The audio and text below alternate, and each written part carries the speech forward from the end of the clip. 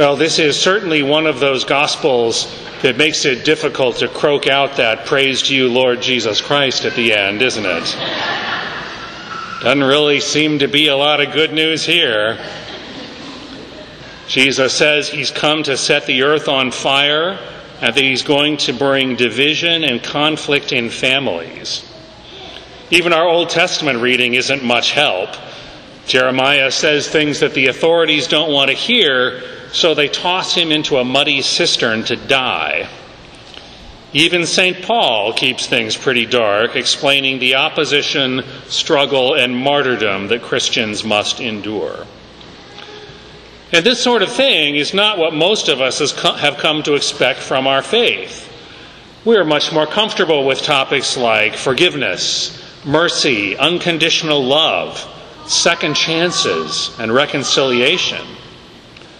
We're much more comfortable with butterflies and angels and that footprints in the sand poem than we are with the idea that our faith may have a price to pay. I'm put in mind of one parody version of that footprints in the sand poem that ends with, "My dear child, that time when you have seen only one set of footprints, that's when I was dragging your sorry butt across the sand." Or famously, the sand people walk in single file to hide their numbers. I don't think I have to explain to anyone here that life isn't all hearts and flowers, and that there are times when a phrase on a bumper sticker isn't enough to see you through. We have to live with conflict and division. It's not what we seek, but there are times, sometimes even because of our faith, that we find ourselves at an impasse. People of goodwill, people of the same faith, can sometimes find themselves on opposite sides, to say nothing that happens between the people of good faith and the forces of evil. In a world as sharply divided as ours, the constant feelings of opposition are stoked by media and social media that are designed to oversimplify issues, impose false binaries, and generate fear. Jesus knew that his message would not find universal acceptance. Even the Beatitudes, with their message of peace and consolation, have a prophetic edge that will be threatening to those who have power. And as the prophet Jeremiah found out, to speak prophetically and to call for reform is to invite the kind of conflict that can land one at the bottom of a muddy cistern. Today, prophets can expect internet shaming, Twitter storms, and all the horrors of our call-out and cancel culture. Sometimes even the people we love the most won't be able to accept the prophetic edge of the gospel. If you have ever had the horrible experience of living in a divided household, you know how painful that can be. If you've seen your friends or your children walk away from the faith that is so important to you, you know what this gospel is about. One thing I think we have to remember is that these divisions don't necessarily mean that we have failed. I can't tell you the number of parents who have come up to me anguished because their children don't go to church or because their child has made a choice that they find unacceptable. And I would say, "How old is your child?" And they would say, "She's 25. And I would say, "Then why is this your responsibility or your fault?" So conflict and division are part of the deal. They are part of the way the world works.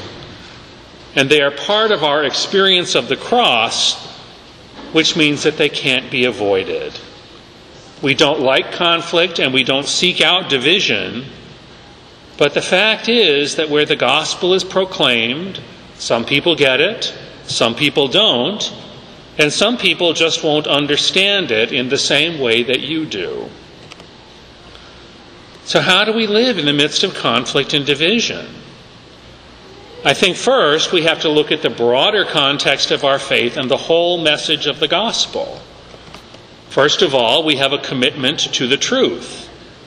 That means that there are times when compromise is not an option. But we also have a commitment to charity, the virtue of love. That means that our commitment to truth can never be self-righteous, judgmental, or cruel. We're also committed to reconciliation, which means we can never be satisfied with conflict and division, but must continue to seek unity and peace.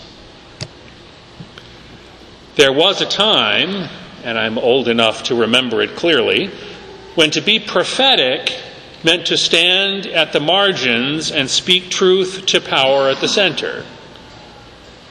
But today, that has been turned inside out.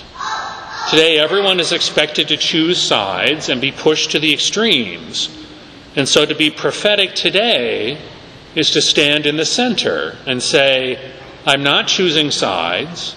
I'm choosing to be a bridge, to engage in dialogue, and to love people even at their most fear-driven extremes. The danger, of course, is that standing in the center today means that you look to everyone else like you're on the opposite side. This is one of those Gospels that doesn't present us with any easy answers and doesn't let us take our conflicts and dress them up with a nice pious bow. The peace that Jesus came to bring isn't the peace that comes from the absence of all conflict, but from the resolution of all conflict. And that resolution comes with the kingdom of God, and not before. And so in the meantime, as the disciples of Jesus, we live in the midst of conflict and division. And we work for reconciliation and dialogue with the knowledge that our ultimate peace comes from God alone.